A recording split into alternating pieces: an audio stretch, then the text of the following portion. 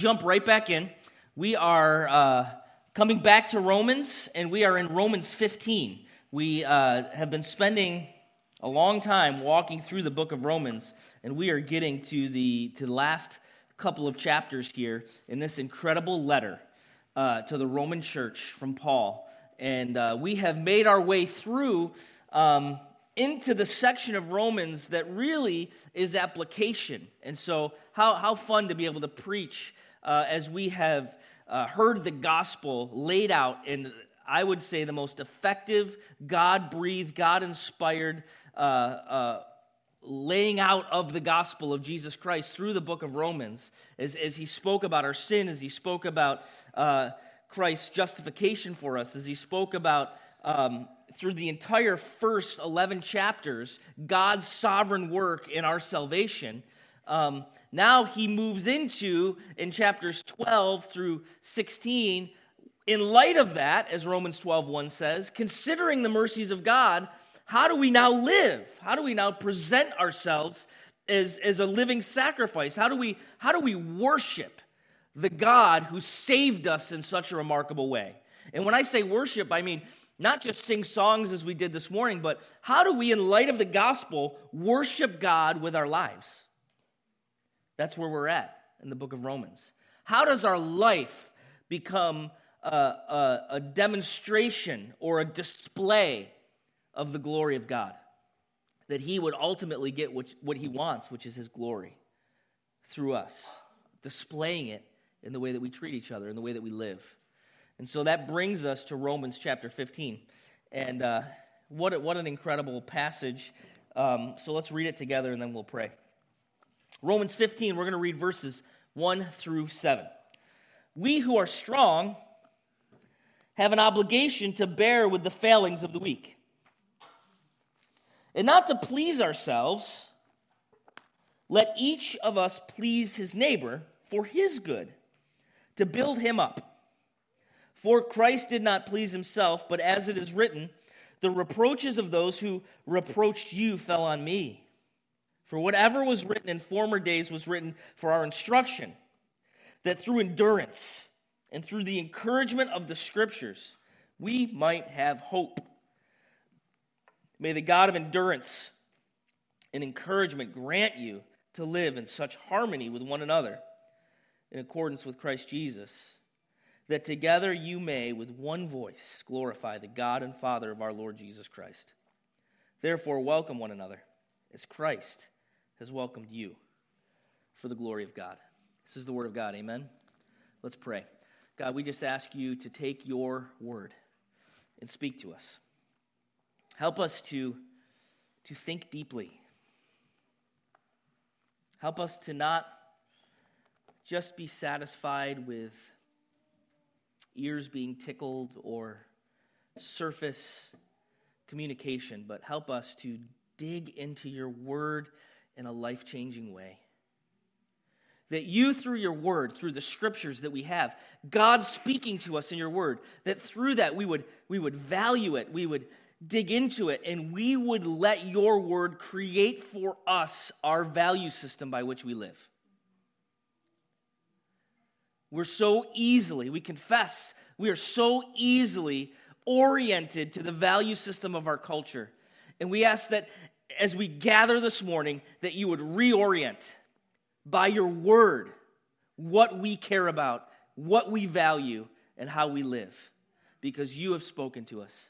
In Jesus' name, everybody said, Amen.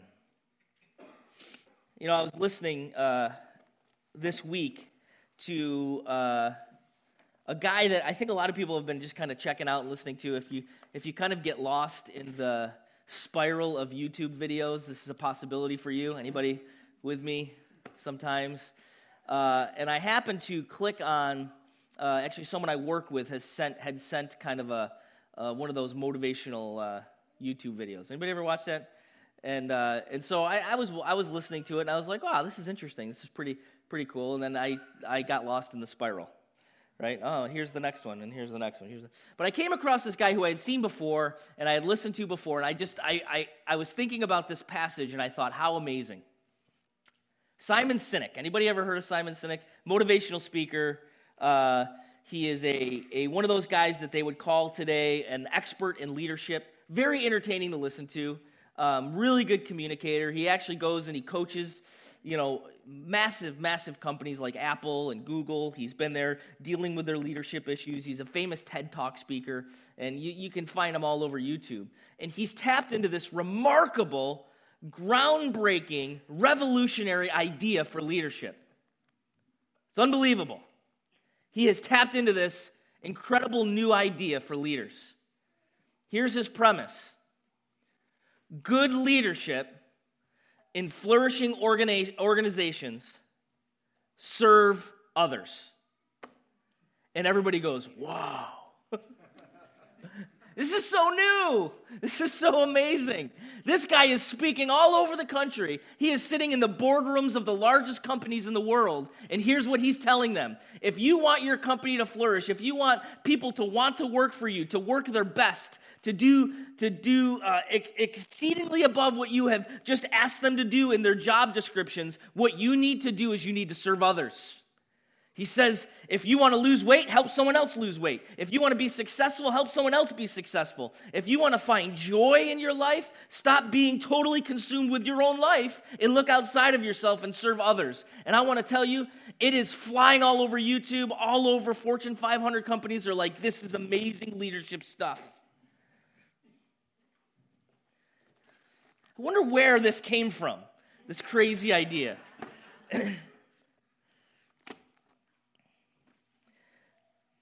I think it's interesting to see our culture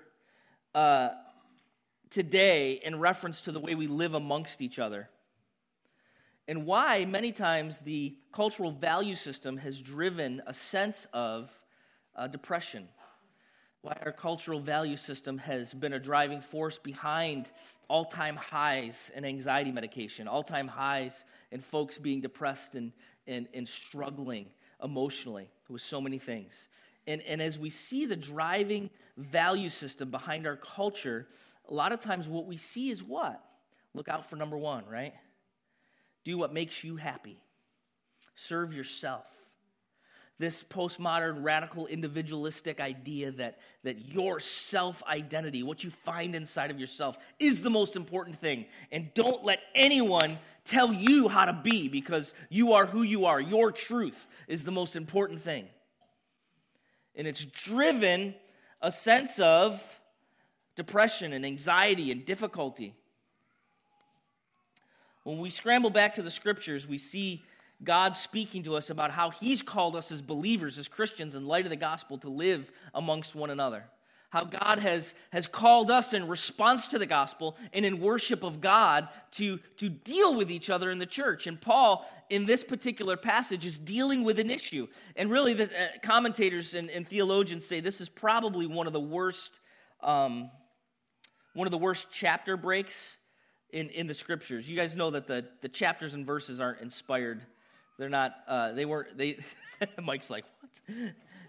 Paul didn't write chapters and verses. This came later on in the Middle Ages, and they began to divide these into chapters and verses to be helpful for folks. But this was really just the letter to the Romans. The book of Romans was just one long letter that Paul wrote to Rome. And so this chapter break in chapter 15 is really, folks say, it's probably one of the worst ones, because you see an argument of thought that Paul is dealing with right through chapter 14 into chapter 15. At least down to verse 7, he's following the same train of thought. And for those of you who were here a couple of weeks ago, we talked about the issue of the stronger and the weaker brother in the book of Romans, right? In chapter 14. And there was issues that Paul's dealing with in this church because there's conflict. How many of you guys know when you get a group of people together, inevitably what's going to happen? Conflict. There's going to be issues. There's going to be difficulties. There's going to be problems amongst people. And Paul's saying, in light of the gospel as the church, how do we display the glory of God? How do we deal with these issues and with these problems? What Paul was finding was arguments that were arising in the church because you had in Rome Jewish believers who had been raised and come up through living according to Jewish law and who have now come to Christ and received Jesus as their Savior and been saved and redeemed. And then you have Gentiles who had really no reference for these law issues that the Jews have been living into their whole lives, who have also come to know Christ and been saved. And they're living amongst each other. And so you see Paul listing a couple issues he was dealing with. They're talking about days that need to be observed, like the Sabbath. They're talking about eating meat and issues of eating and not eating. Should we eat meat that was sacrificed to idols and then sold in the marketplace? Or should we not eat it? Because as Jewish believers, we would never have eaten the meat that was sacrificed to idols. And Paul begins to articulate that some folks are still struggling through things and understanding the gospel. And so you have this group of stronger brothers and this group of weaker brothers. And how do they relate to each other? And Paul has been laying out stronger brothers through the end of chapter 14. You don't lord your freedom in Christ in pride. You don't display it in front of others in a way that would cause the weaker brother to stumble. And weaker brothers dealing with these legalistic issues in their mind that really have nothing to do with the gospel, that they're holding other people to and saying, if God has in my life and in my relationship with him called me to live in a particular way in regards to these secondary issues, whether it be food or drink or wine or observing days, then somehow it must mean everybody else needs to live the way God's called me to live. And ultimately in chapter 14, Paul says this amazing thing. He says, listen, to your own Lord you stand or fall on these secondary issues, but I believe you will stand because Christ is your Lord. Amen? That's the implication. So there is a giving of each other the benefit of the doubt. And what we see here is a continuation of that argument. Look in verse 1. Hey, strong brothers, we who are strong have no obligation. I'm sorry, you have an obligation. That would have been weird. End the passage right there. You're good. We who are strong have an obligation to bear with the failings of the weak. And do not please ourselves. Let each one of us please his neighbor for his good, to build him up. So Paul, speaking to the stronger brother, he's saying, listen, you have an obligation. In light of the gospel of Jesus Christ, you have an obligation. You have a responsibility to bear with the weak. What does that look like? What does it look like for the stronger brother to bear with the weaker brother? And he kind of lays that out in verse 2. He says, your obligation, stronger, to bear with the weak is that you're not living in such a way as to please yourself, but you're living in such a way as to please your neighbor and to build them up as opposed to yourself. What an amazing principle. Revolutionary. You mean my whole life as a Christian isn't about making me happy? Isn't about my destiny? I have a destiny. Anybody remember that? I sat in youth conferences for 20 years. I was a youth pastor for 10 years. And it seemed as though the only thing we wanted to talk about with teenagers was your destiny. God has a destiny for you. Here's what God wants to do with you. Here's how you're gifted. And I watched it being a part of youth ministry for now over 30 years and looking at the landscape of the church. I see a lot of those teenagers today totally walked away from the Lord. Because the gospel to them was about them. It was never about really what Jesus had done and called them to. Paul's saying, it's not about you. It's not about you pleasing yourself in temporal ways. But it's about serving your neighbor to build them up. What an amazing idea. That we would live in such a way that we would, as Tim Keller says, have an others-centered ethic. That as a follower of Christ, my life would be about laying down my preferences, laying down what I desire to build up and to serve another. Well, that seems the antithesis of what would make me happy. You know what's interesting is you could really read this passage in such a way that when you serve others and find joy in it, you would feel like that was wrong. Oh, I'm too happy from serving others and God doesn't want me to please myself. That's not what this is saying at all. That's not what this is saying at all. The reality is, in the moment, in the temporal moment, it takes, we're going to see, endurance. It is difficult to lay down your preferences to serve another. That it's hard. That it's difficult work. That it's not an easy thing to do. But ultimately, I think what we find, and it's the remarkable thing about the gospel and the way God works in our lives, is that many times, maybe not always, but many times, there is a deeper joy to be had in life from serving others than there is from pursuing our own temporal happiness.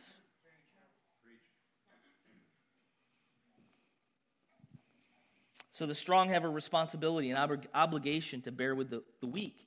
And what that looks like is that you pursue your neighbor's good, to build them up. Now listen, again, this could be taken the wrong way. What Paul is not saying here is that the sole object of your life is to please man.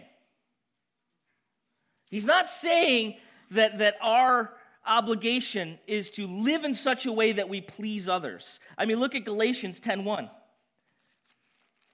If you turn there for a moment, Galatians 10:1 is very clear about this. And so I think we have to remember our context. We have to remember the reality that we're talking about secondary issues. We're talking about issues that are not ultimate issues, but they're secondary issues. Galatians 1:10, not 10:1, sorry. There is no Galatians 10. Some of you are like, what in the world? Galatians 1:10. For am I now seeking the approval of man or of God? Or am I trying to please man? If I were still trying to please man, I would not be a servant of Christ. And so you read Galatians 1:10, and you read this, and you think, is there some sort of contradiction? And no, Paul in Galatians is dealing with gospel issues. Paul in Galatians is dealing with a tainting, a ruining, or a miscommunication of the gospel. And he's saying, listen, I'm going to preach the gospel faithfully because the object of my life is to please God and not man. I'm not pursuing to please man like Saul did in Samuel, that he was only looking for men to say he was okay, and he wasn't obeying God and what God had told him to do. But here, he's not talking about that. He's not talking about that ultimate issue of the gospel. What he's talking about here is in the way you live life in secondary issues, the way you live your life in regards to your preferences and your temporal happiness, you're supposed to, in light of the gospel, lay that down to serve others for the building up, for the good of your neighbor, right? John Calvin said it this way: if the only way to please your neighbor was to pursue evil, that's not what Paul's saying at all. Because it's not helping your neighbor, it's not building your neighbor up, it's not for his good. But in Romans 15, it's saying for the good of your neighbor, to build your neighbor up in the gospel, you would lay down preferences, you would lay down your secondary freedoms that you have in Christ for the sake of your neighbor. And you would serve them in that way. Man, that's not easy. That is so countercultural. So countercultural. I mean, think about it in the context of marriage.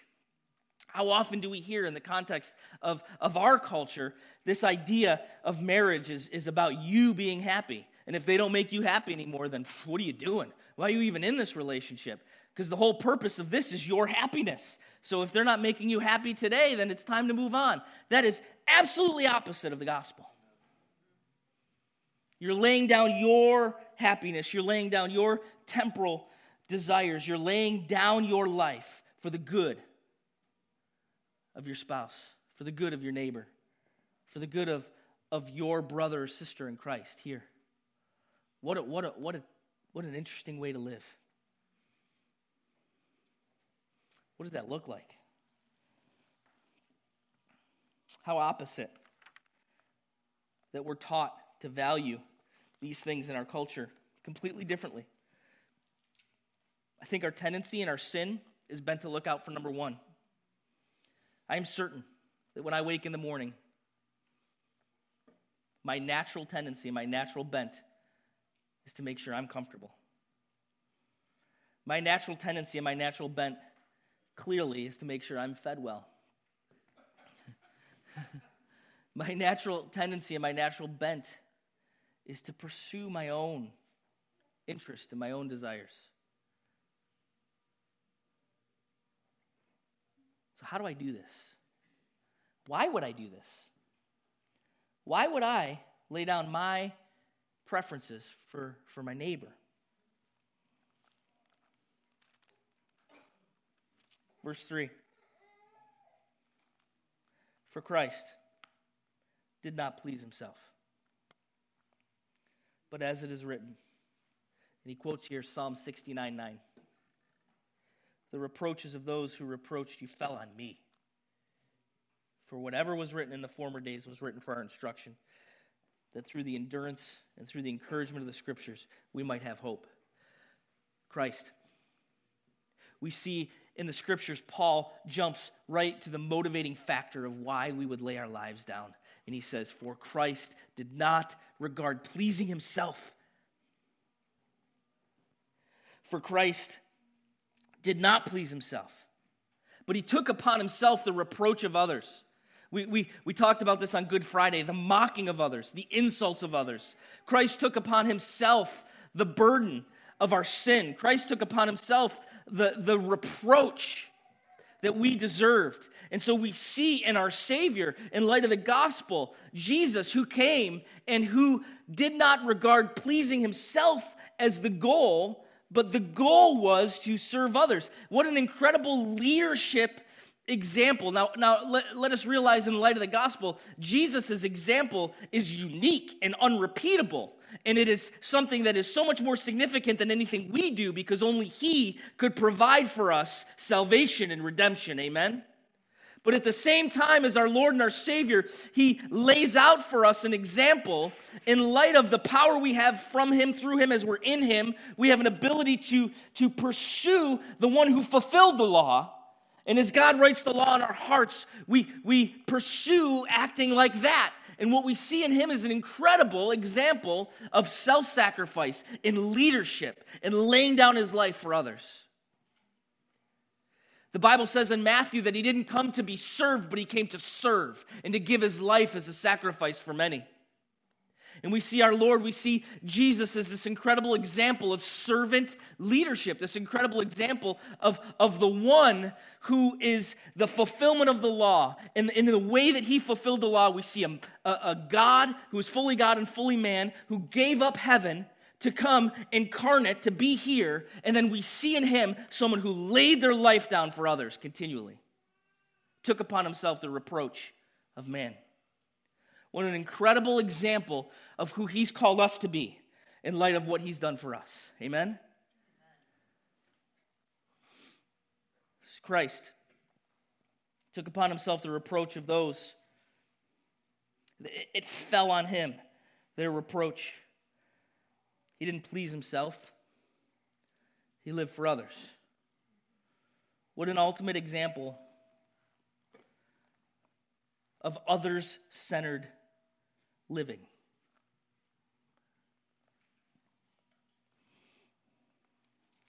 How do we do this? Man, this is tough. I'm not wired this way. And I need God through his Spirit, who's redeemed me, to begin to rewire me and reorient me. I need the Scriptures to redo my value system, to rewire my value system. Paul says that here as he's referencing the Old Testament Scriptures. He doesn't know he's writing the New Testament, I don't believe at this time, but he references the Scriptures, and he says in verse 4, for whatever was written in former days was written for your instruction, that through endurance and through the encouragement of the Scriptures we might have hope. Amen? So you say to yourself, how do I live in such a way? Man, maybe you are struggling with depression. Maybe you are struggling with anxiety. Maybe you're struggling with purpose. Maybe Christianity for you this morning has maybe just kind of floated on the surface level of your life. You've come to meetings. You've been a part of worship services. Maybe at some point you've responded to the gospel, and God's spoken to your heart. You've responded to the gospel. And you, maybe in your walk with Christ, have been kind of drinking the milk, as the Bible describes it, of the gospel, and the milk of what it means to follow Christ. And I got to be honest, there is an ability in American Christianity for all of us to stay right there. There really is.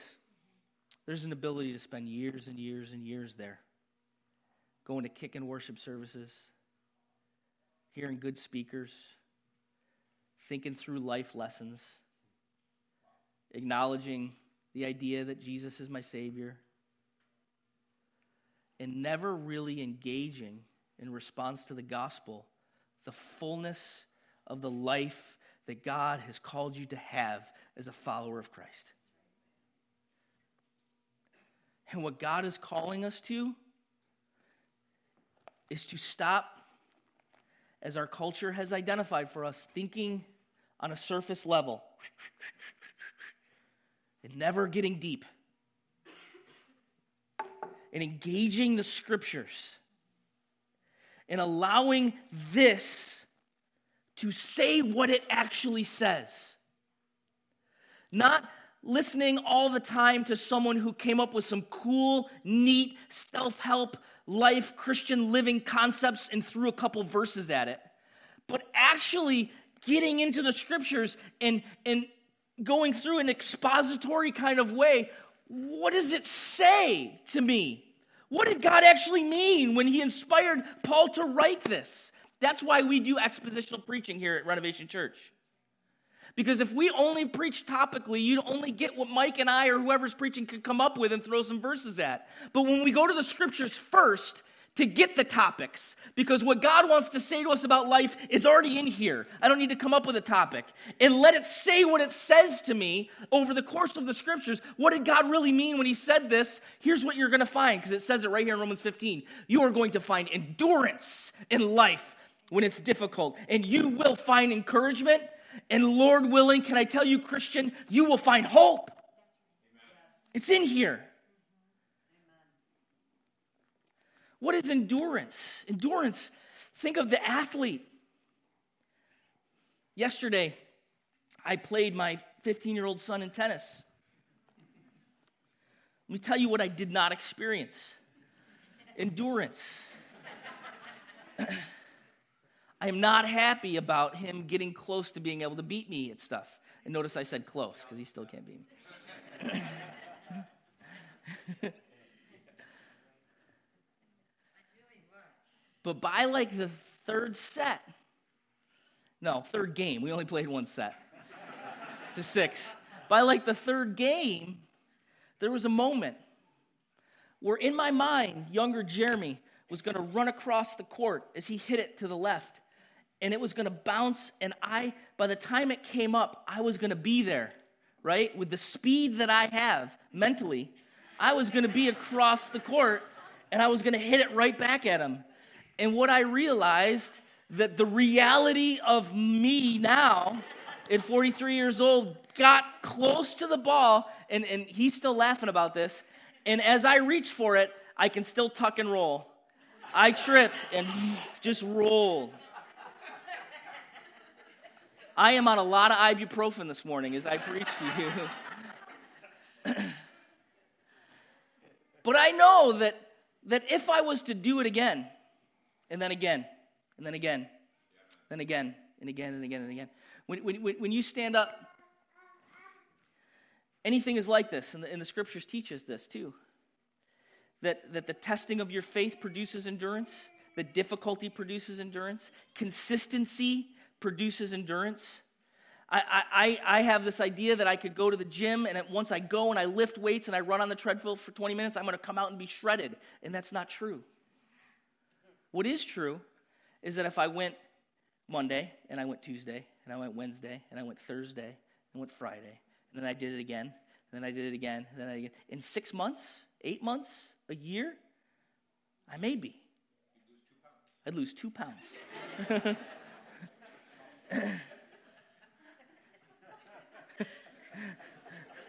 I'd feel so much better.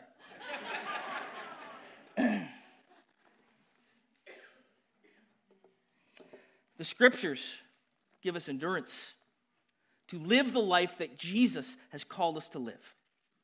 You see, if God's called you in response to the gospel to live a life that lays your life down for others, that is going to be difficult. It's not going to be as easy as living a selfish life. Selfish living is so much easier. You can live only pursuing your own desires, only pursuing your own self-interest, only pursuing your own temporal happiness. And what we know from Scripture and what we know from reality is that consistently living a selfish life will not produce happiness, will not produce fulfillment, and will produce a lot of negative things in your life. But the idea that you would live in response to the gospel, a life that serves others, a life that lays down temporal happiness, a life that sacrifices and gives of yourself and cares more about your brother than you care about being right. That kind of life takes endurance. That kind of life takes encouragement. That kind of life takes a consistent day after day after day after day, infusing of the Word of God that provides for you a correct value system that enables you to live a life that God's called you to live. Amen?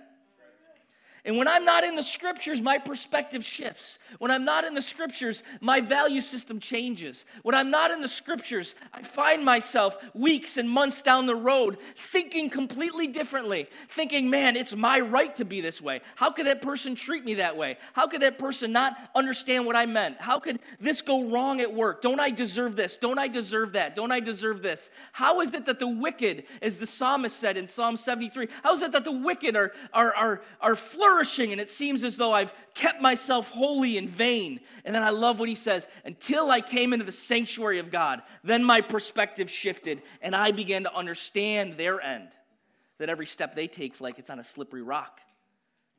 But God holds me. How do we get that perspective? In the sanctuary. How do we get that perspective? In the Scriptures. Paul didn't even have 4 Gospels of Jesus to reference. Look at what we have. Encouragement and endurance in your life is going to come from a life buried in the Word of God. Amen? Be like that tree in Psalm 1. Doesn't matter so much what's going on the surface, what your leaves happen to look like today. What really matters, that's what's going on way down underneath that nobody sees. Under the surface. Roots that are buried so deep into that river of living water that regardless of the heat in the winter and the storms that are happening on the surface, what keeps you steady is what's happening down underneath. Where are your roots driven? Are they driven deep into that river of living water? The guy that looks like that tree is the one who delights in the law of the Lord. Amen? Scriptures produce endurance. They produce encouragement. They produce hope. Not hope like, man, I really hope so. Biblical hope. My confident expectation is that God will do what he said he's going to do. Amen? I can give up this today because God's faithful. I can give up what you know what? I worked really hard and I made this money and I'd really like to buy that thing, but I really feel like God wants me to give it here. And you know what? God's faithful. And that thing doesn't matter. What matters is what he's calling me to do here. You know, I would love to just relax and just hang at home and just be with my kids and my family and not invite my neighbor over to spend time with us and to hear about Jesus. But God gave me this home so that I would lay down my preferences for others. And come on over for Thanksgiving. Come on over and spend some time with me because he's called me to lay my life down for my neighbor. Amen? I don't feel like it, but God's faithful, and I need to do it. Amen? You see this principle, this Christian principle laid out many times in the military. Actually, the guy I referenced, Simon Sinek's book that he came out with, it was called Leaders Eat Last. And this was the book that he came out with, and he got it from Lieutenant General George Flynn. And he said, what is the principle in the military that causes you to be so strong? And that's what he said. He said, officers eat last. There's an idea of servant leadership, laying your life down. Navy SEAL Jocko Willink wrote a book about extreme ownership and leadership. One of the things that he said that motivates him when something's difficult is he says to himself, when something's really hard, he says, good. How simple is that? Good. Man, I am so tired and I don't want to get up. Good. I'm going to do it anyway. I really want to eat that donut, but I can't. Good. This is really difficult to lift these weights. Good. We have so much more of a motivation than those things. We have so much more of a motivation. They're tapping into biblical principles, but they don't even get it. Some of them. Maybe some do. The reality of why this is good, let's look at it in the scriptures. And I'm going to close with this. The reality of why this is good is because we see in verses, let's read it. For whatever, in verse 4, for whatever was written in former days was written for instruction, endurance, through the encouragement of the scriptures that we may have hope. May the God of endurance and encouragement, he turns into a prayer here. This is a benediction. May the God of endurance and encouragement grant you to live in such harmony with one another in accordance with Christ Jesus. Here it is, verse 6. That together you may with one voice glorify the God and Father of our Lord Jesus Christ. Amen? Why do we do this? Ultimately, glory of God. Why would we lay our lives down and our preferences down for others? Glory of God. Why would I give of myself when I worked really hard to earn all this stuff I got? It's all his anyway. Glory of God. My life, the pursuit and the object of my motivation in light of the gospel of Jesus Christ is one thing and one thing only. He would be glorified. His name would be made great. Not mine, not anyone else's, not Renovation Church. That Christ would be glorified. He would be glorified in us. He will know you are my followers, John 13:35, by your love for one another. How are they going to know we follow Jesus? How is his name going to be made great? How is his name going to be glorified? By the way we serve and love each other. He gets the glory. Culturally, all over, particularly in the United States of America, we're struggling with men versus women gender issues. God gets glory when Christians responding to the gospel serve each other. We're struggling with race. God gets glory when Christians in response to the gospel serve each other, regardless of gender, regardless of race. We love each other. Why? Because God created us. We're made in his image. Amen? Last thing I'm going to say is verse 7. Therefore, welcome one another as Christ has welcomed you for the glory of God. How do we welcome each other? Think about how Christ has welcomed you.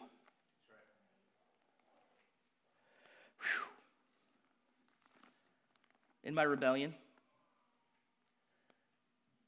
in my rejection of him, in my selfishness, Christ welcomed me. Those of you who are strong in the gospel, and you see that person and you think, I don't want to put up with that. Welcome one another. What do you mean? The way Christ has welcomed you. Oh, well, wait a minute. I think I do need to welcome others who I might not want to be around, who might seem weaker, who might have, as others have put it, these ideas and these scruples, that these secondary issues that they care so much about that don't matter. Well, that's okay. I'm going to welcome you like Christ has welcomed me. What about when they yell and scream and disappoint and kick?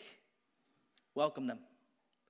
I love how Chris Davidson was talking about doing ministry in Merkinch. Sometimes when you're holding your toddlers and they're screaming and they're kicking and you're trying to adjust them and get them to do something for their good because you love them and you don't want them to get hurt. You don't want them to touch the stove. You don't want them to run into the road. And while you're holding on to them, they are swinging. And you're going to take a couple shots. You're going to take a couple hits in your love and in your giving to that person.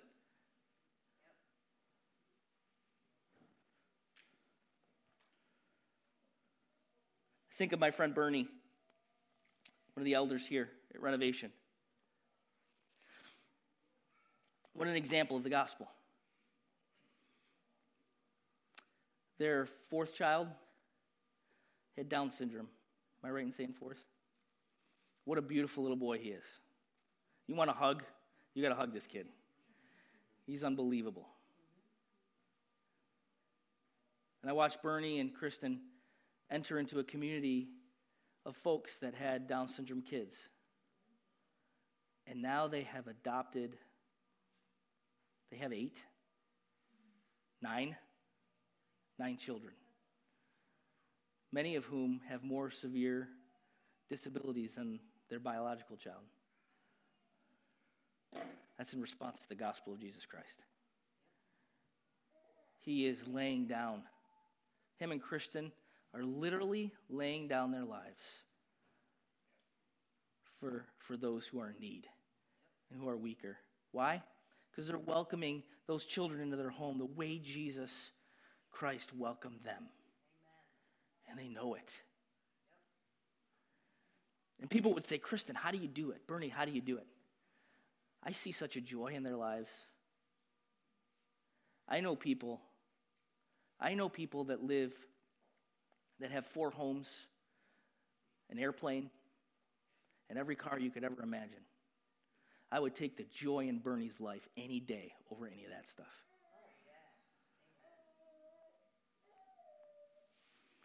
What a powerful principle, amen, from the Word of God in Romans 15. Let's pray.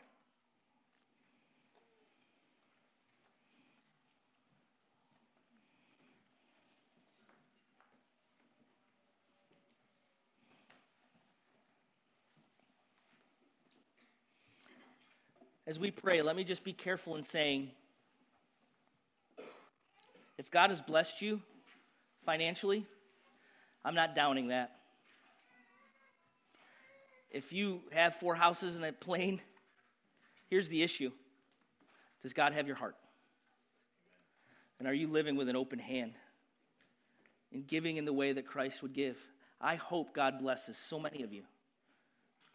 To what end? That you would give to the glory of God, that He would be glorified. And if you're not blessed financially, there's so many other ways God has blessed us. Amen? And what is He calling you to do with the little? Live with an open hand.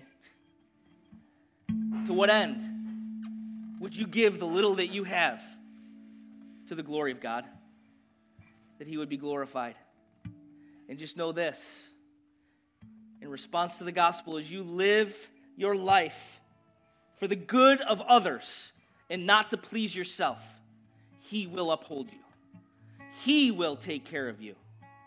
He will hold you, as we sang this morning, because He's faithful. Amen? Lord, help us. Help us to orient our lives to your word. Only you can do this in us. By your Spirit, seal it in our hearts. Write it in our hearts. Change us. Change our desires. Change our ability to follow your example. We confess this morning in so many ways, so many different ways. We're all weak in this, and we need your strength, because where we're weak, you're strong. We confess that we often live lives that are selfish. We recognize that that's easier, and God, we pray that your scriptures would produce in us endurance and encouragement and hope to live the life that you've called us to live for the good of others and not to please ourselves. Let this church, Renovation Church, be an example of redeemed people who live their lives for others. Let this church be an example of stronger followers of Christ who lay their lives down for weaker brothers and sisters. Let this church be marked by its love for others in need. Help us to give and live with an open hand. Help us to live with an others-centered ethic. Don't let us be consumed and fall into ourselves with selfish desires and objectives, but help us to look to you, as Chris preached last week, to look outside of ourselves to you and to see how you would call us to serve others. Let that be the mark of our lives. Let it be the mark of our church. Because of your gospel and for your glory. In Jesus' name, everybody said.